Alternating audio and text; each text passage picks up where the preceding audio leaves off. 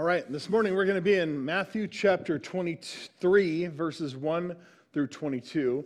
Last week, for those of you who weren't with us or didn't watch online or anything like that, we saw Jesus being questioned by the religious elite, the Pharisees and the Sadducees, even a lawyer, come and question him. They're trying to trap him into saying something that they could nail him down on, and it just doesn't work. It keeps not working.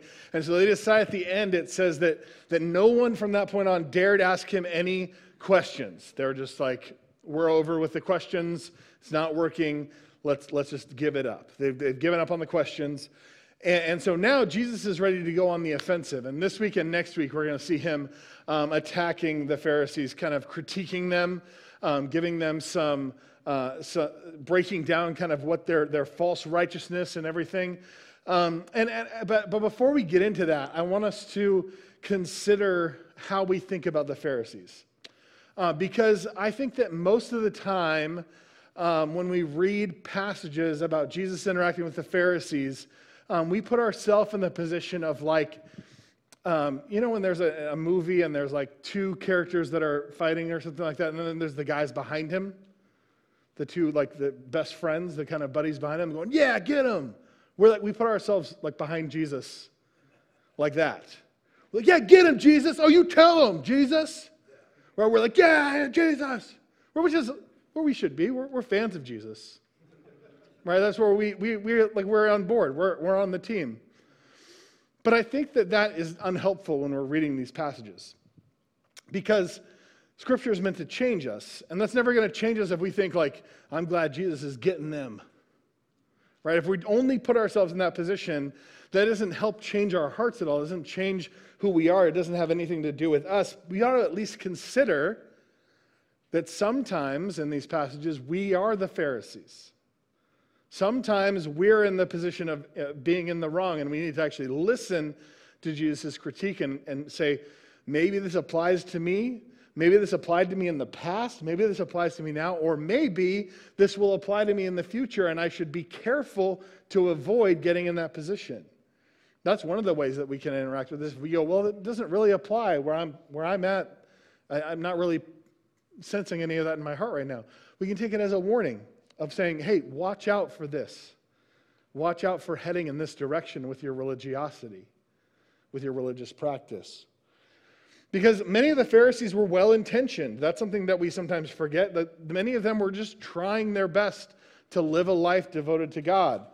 They didn't consider themselves the bad guys. Realize that's something that's true everywhere, that whenever there's bad guys, those guys don't think of themselves as the bad guys most of the time. Sometimes there's some extreme rebels who go like, yeah, I'm the bad guy, I'm the rebel, I'm the criminal, and they're like proud of that fact. But most people that are in that position don't think that they're in the wrong. Most people in that position think that they're doing the right thing. And that's really where the Pharisees were. So as we read, let's consider whether this could apply to us at any point and at least take it as a warning, if nothing else. Matthew 23, verses 1 through 12. Then Jesus said to the crowds and to his disciples, the scribes and the Pharisees sit on Moses' seat. So do and observe whatever they tell you, but not the works they do. For they preach, but do not practice. They tie up heavy burdens hard to bear and lay them on people's shoulders, but they themselves are not willing to move them with their finger. They do all their deeds to be seen by others, for they make their phylacteries broad and their fringes long, and they long for the place of honor at seats and the best seat in the synagogue, and greetings in the marketplaces and being called rabbi by others. But you are not to be called rabbi, for you have one teacher, and you are all brothers. And call no man your father on earth, for you have one Father who is in heaven. Neither be called instructors, for you have one instructor, the Christ. The greatest among you shall be your servant. Whoever exalts himself will be humbled, and whoever humbles himself will be exalted. So Jesus says that the Pharisees sat on Moses' seat. And this was true in that they taught the law of Moses. They were teaching and preaching the scriptures, which at this time was mostly the law of Moses along with the prophets, but they really focused on the first 5 books of the Bible, the Torah, written by Moses, Genesis, Exodus, Leviticus, Deuteronomy, Numbers and Deuteronomy. It was their responsibility to teach the people the Word of God. And at this time, it was an even greater responsibility than it is today, because there were, first of all, few copies of the Scripture available. The printing press had not been invented. Every copy had to be copied by hand. That took a lot of time. So there just weren't a lot of copies of these Scriptures.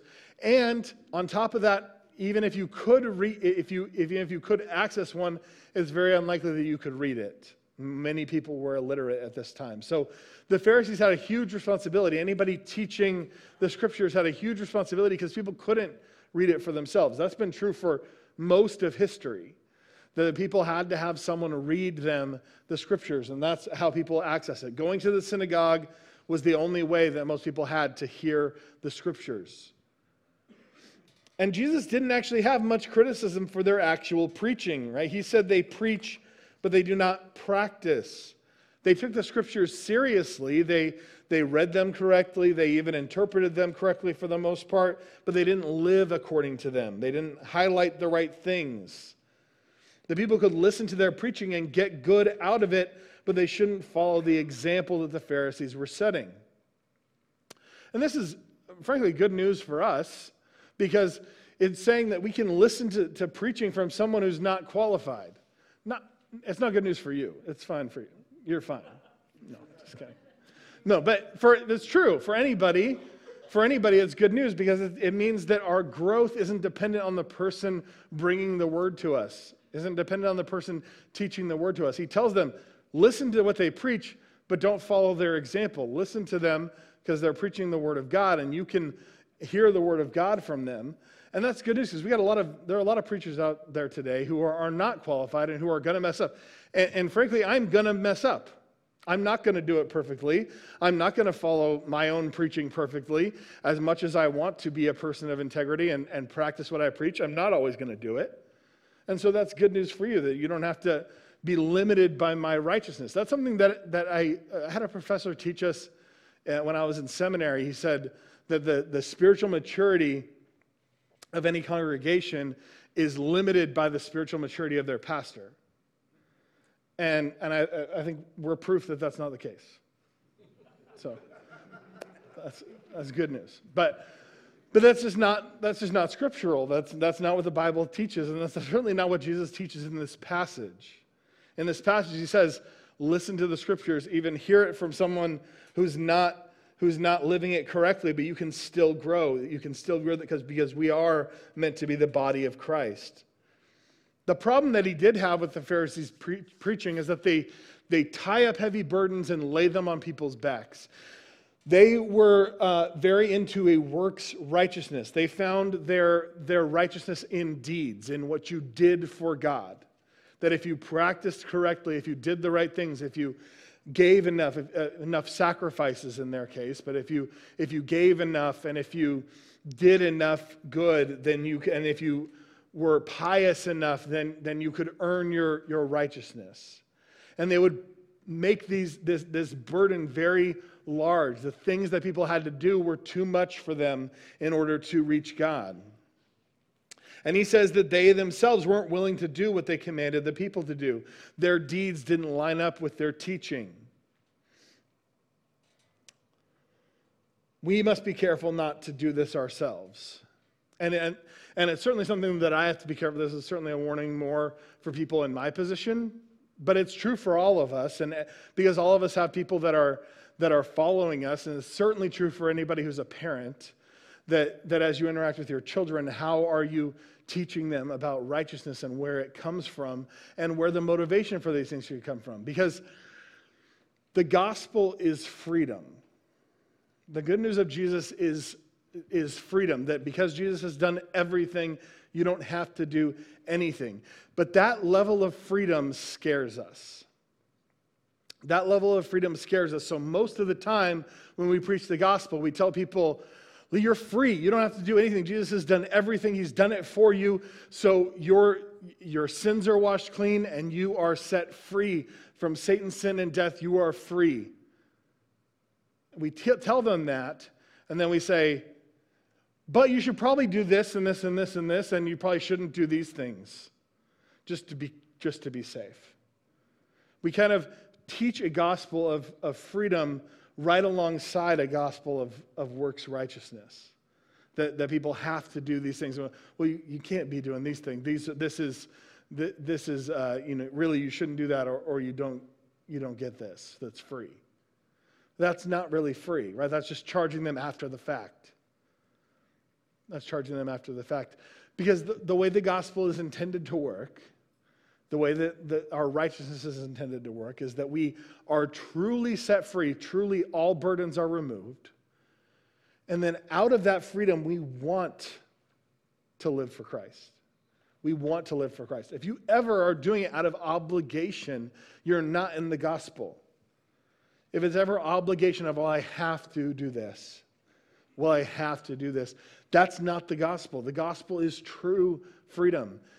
Anything that comes out of it should be motivated only by the love of Christ that you have experienced, that in response to that love, you want to please him. You want to live for him.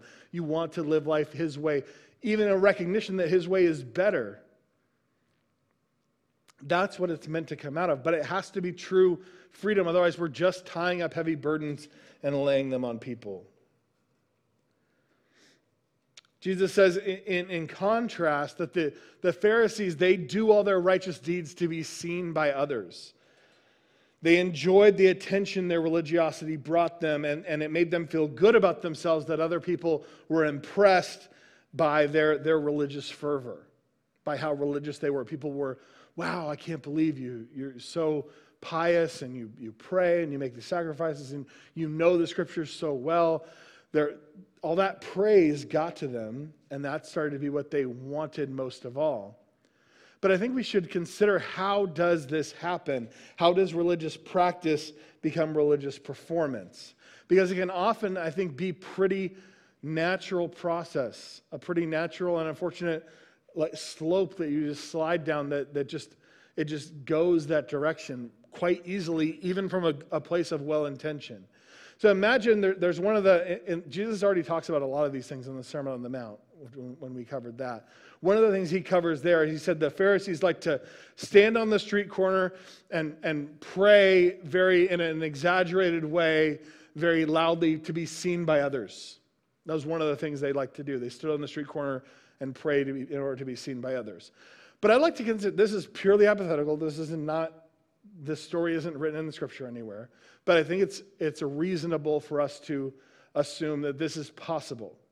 Imagine the Pharisee that this happened to, that one day he's just walking down the road and maybe he sees someone in need, he sees a poor person, or he's just struck by the corruption he sees around him, and he stops and he prays fervently to God of these concerns that have been put on his heart. He's just earnestly just wants to connect with God over these things that he's seeing.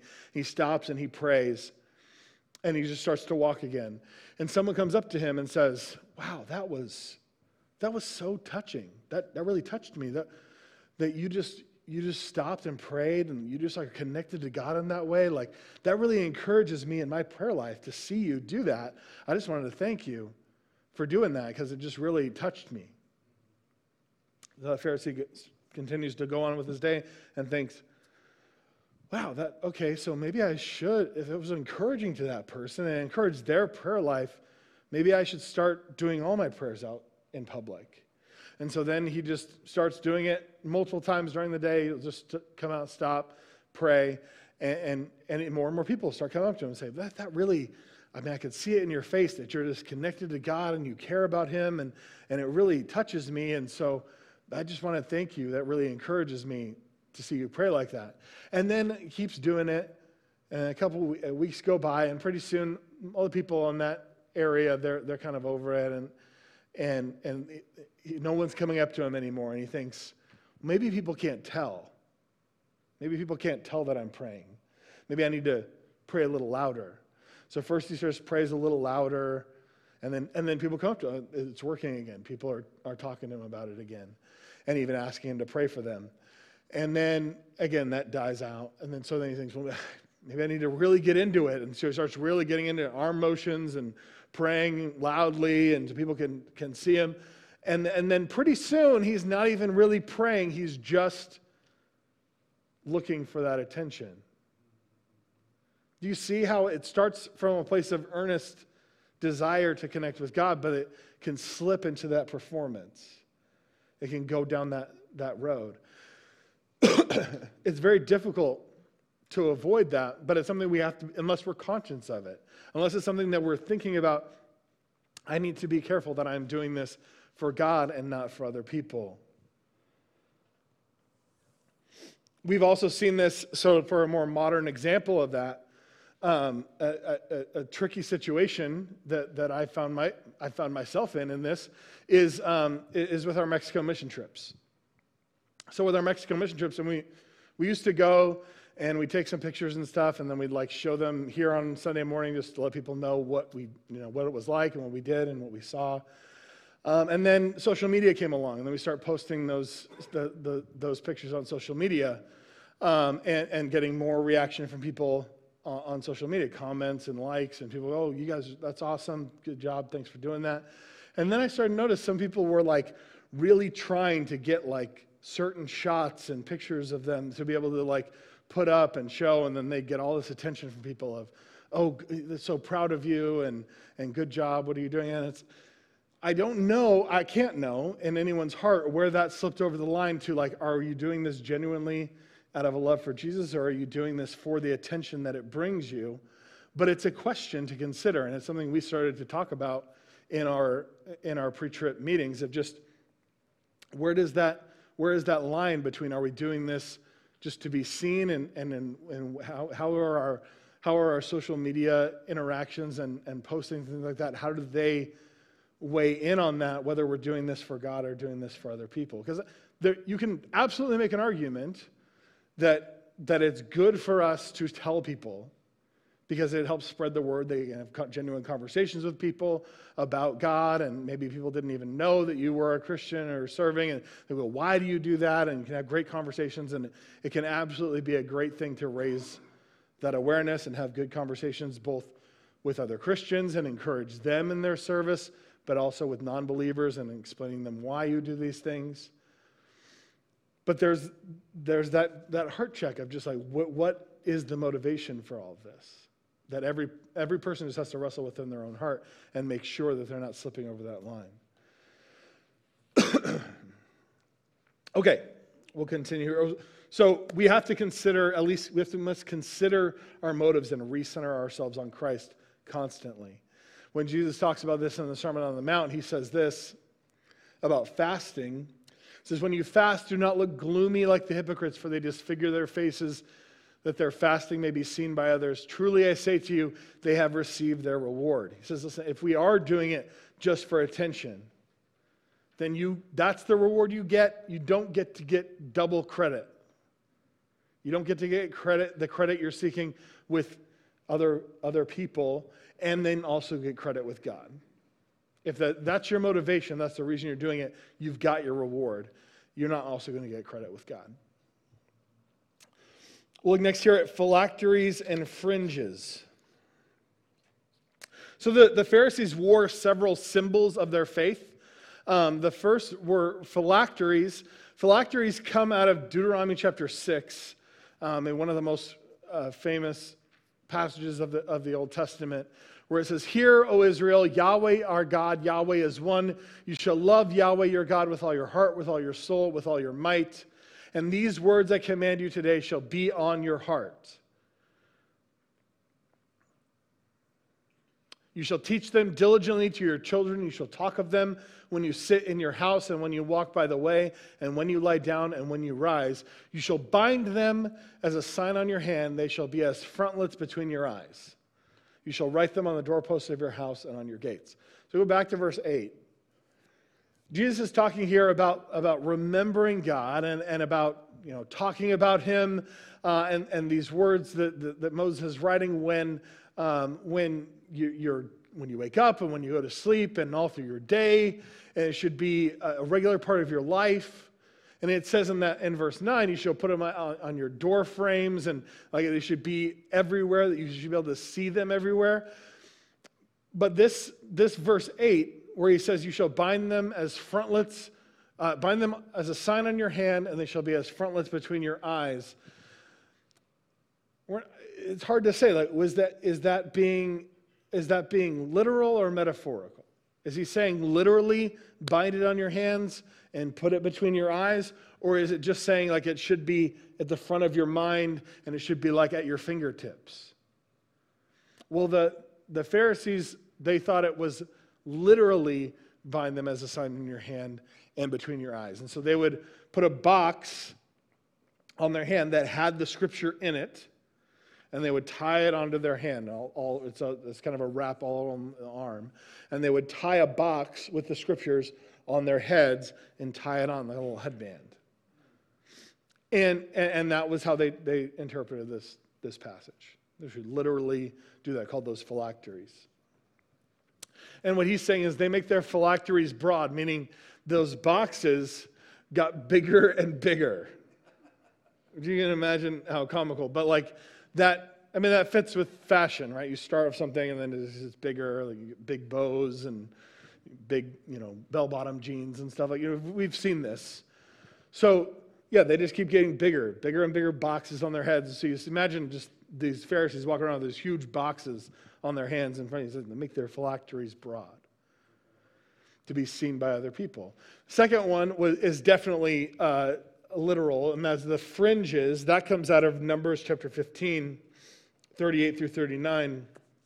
It says, "Speak to the people of Israel and tell them to make tassels on the corners of their garments throughout their generations, and put a cord of blue on the tassel of each corner. And it shall be a tassel for you to look at and remember all the commandments of Yahweh, to do them, not to follow after your own heart and with your own eyes, which you are inclined to whore after." So God had commanded them to wear fringes on their garments and to have a blue cord in them on each corner, and that when they saw that, they should remember the commands of God. That's a good tool to remember. These kind of physical reminders are a good tool for human beings to remember something. So he said they should wear fringes. So essentially they just started making those fringes really long to really show off, like, look. And you can imagine probably the blue cord got thicker and thicker, just to really show off, like, look at my big old phylacteries, look at my long fringes, and everyone could see and be impressed by how much they really cared about these things. But what they did is they turned these things that were meant to be a symbol of remembrance, they turned it into a decoration. And we can do this too, right? We can do this too with our own symbols that were meant to remind us of God. Whether you wear a cross necklace or you wear a bracelet of some kind that has some kind of special meaning to you, whatever it is, we can use these physical symbols, but do they become just mere decoration, or are they actually for us, between us and God, to remember these things?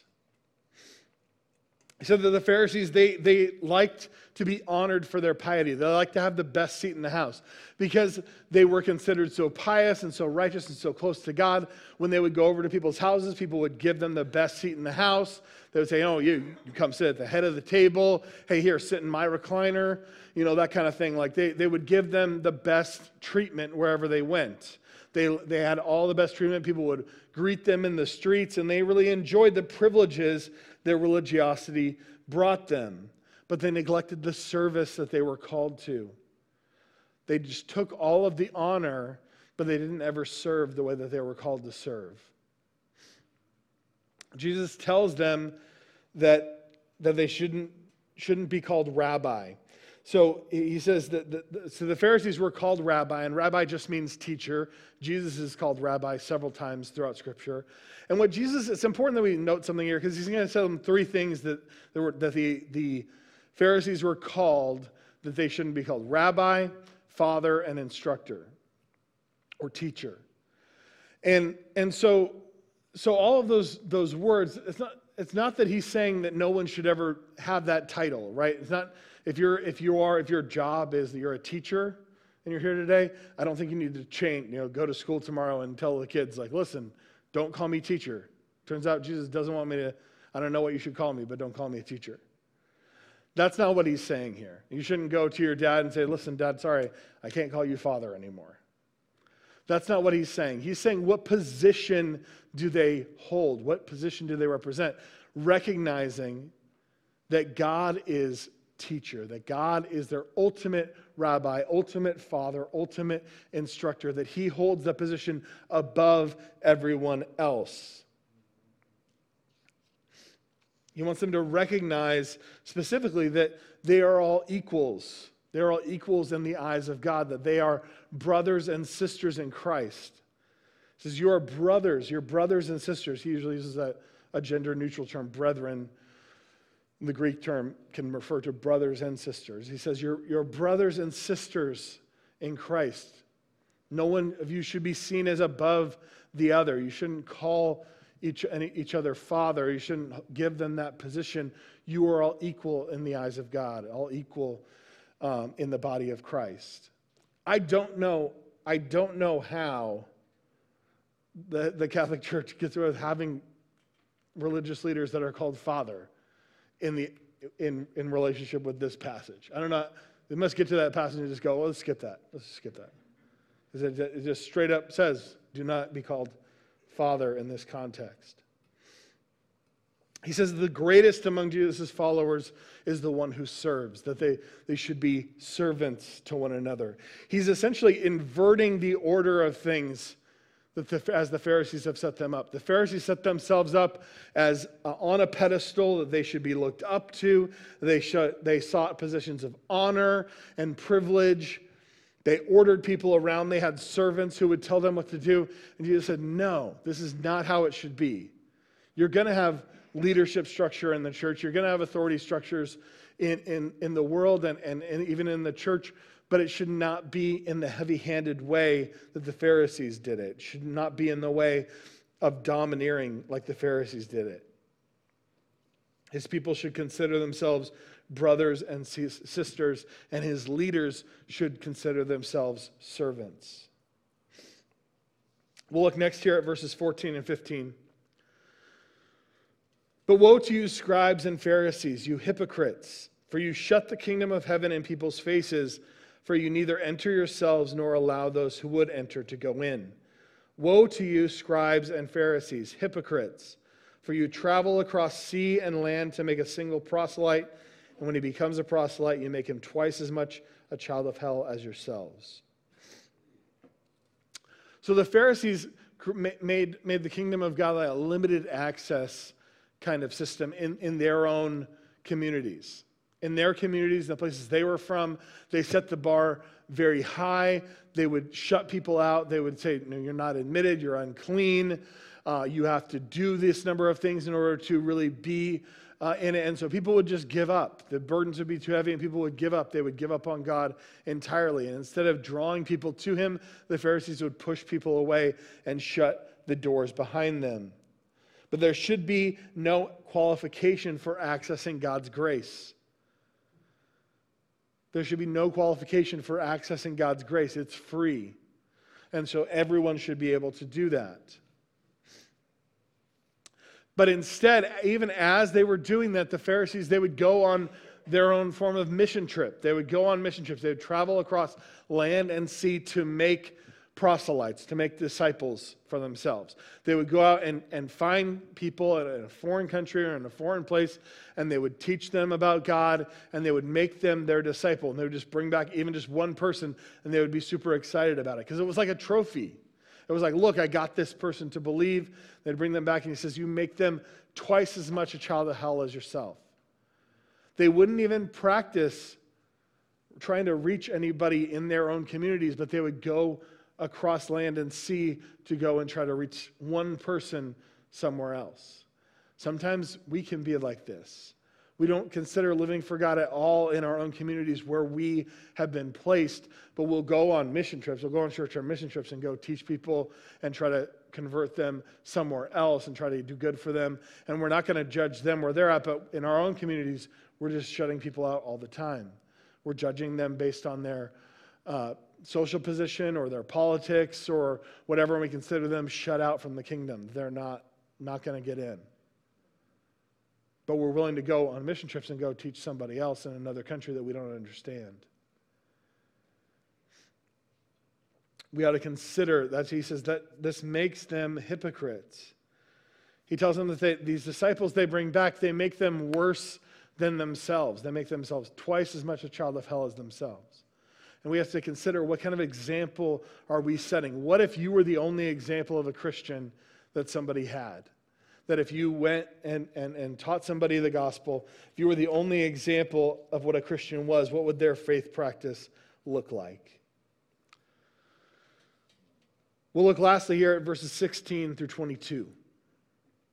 Woe to you, blind guides, who say, if anyone swears by the temple, it is nothing. But if anyone swears by the gold of the temple, he is bound by his oath. You blind fools, for which is greater, the gold or the temple that has made the gold sacred? And you say, if anyone swears by the altar, it is nothing. But if anyone swears by the gift that is on the altar, he is bound by his oath. You blind men, for which is greater, the gift or the altar that makes the gift sacred? So whoever swears by the altar swears by it and by everything on it. And whoever swears by the temple swears by it and by him who dwells in it. And whoever swears by heaven swears by the throne of God and by him who sits upon it. So the Pharisees had made these strange oath laws. They had made these laws about the oaths that if you swore by the gold of the temple, it was something, but the temple itself, it didn't matter. They made all these rules that if you swore by certain things, it counted, and by other things, it didn't. It almost sounds like a kid's game. It sounds like a kid thinking with the whole yeah, I'll do it. Oh, I had my fingers crossed. It sounds like that. But they made these things, but Jesus just simplifies it. And in reality, he just calls them back to the law of Moses. If we look back in Numbers 31 through 2, Moses spoke to the heads of the tribes of the people of Israel, saying, this is what Yahweh has commanded. If a man vows a vow to the Lord or swears an oath to bind himself by a pledge, he shall not break his word. He shall do all that proceeds out of his mouth. Or Deuteronomy chapter 23, if you make a vow to Yahweh your God, you shall not delay in fulfilling it, for Yahweh your God will surely require it of you. But you will be guilty of sin. If you refrain from vowing, you will not be guilty of sin. You shall be careful to do what has passed your lips, for you have voluntarily vowed to Yahweh your God what you have promised with your mouth. It's really super simple. It's just keep your promises. If you say you're going to do something, do it. If you make an oath or a vow or a pledge or whatever you want to call it, pick your synonym, do it. That if you say you're going to do something, do it. If you say you won't do something, don't do it. If you make a promise, keep it. Don't try to get out on a technicality. James, in his letter, repeats something similar. James chapter 5, verse 12, he actually really quotes Jesus here, where he says, but above all, my brothers, do not swear either by heaven or by earth or by any other oath, but let your yes be yes and your no be no, that you may not fall under condemnation. We have to be people of our word. We'll wrap up with this, 3 takeaways for today's message. Number 1, practice what you preach. Practice what you preach. Again, someone can learn from you if you're preaching correctly but not living it. They can still learn and everything, but we know that's not the best way. The best is when your practice matches your preaching. That's so often what people judge you by, like whether your deeds match your words, whether you're someone of integrity in that way. So practice what you preach to other people. Number 2, consider the example that you are setting. Again, consider, what if you were the only example of a Christian that someone had? Because somebody probably thinks of you as the only Christian in their life. Probably so there's somebody who goes like, oh yeah, I know Christians. Well, I know Richie, right? Somebody thinks that. Somebody in your life probably considers you or you and your family the only examples of what a Christian are. And number 3, keep your promises. Do what you say you're going to do. Be people of integrity. Be people that someone can rely on. All right, I'm going to pray here in just a minute, and then we'll take communion together, and then we'll sing one final song. And then after that, we'll have a prayer team that will be available right up here. If you'd like prayer for anything, they'd love to pray for you. Would you pray with me now? Heavenly Father, we thank you so much for your word and for the challenges that we can consider in these passages of your critique of the Pharisees and their their false religiosity, their false righteousness, their misplaced zeal. I pray that we would not fall into those same traps, that we would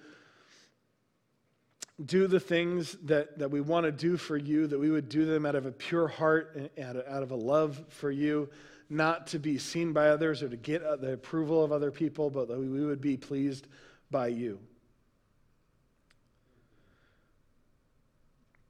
That you would be the one that we are looking to satisfy all of our needs, that you would be the one whose approval we seek alone.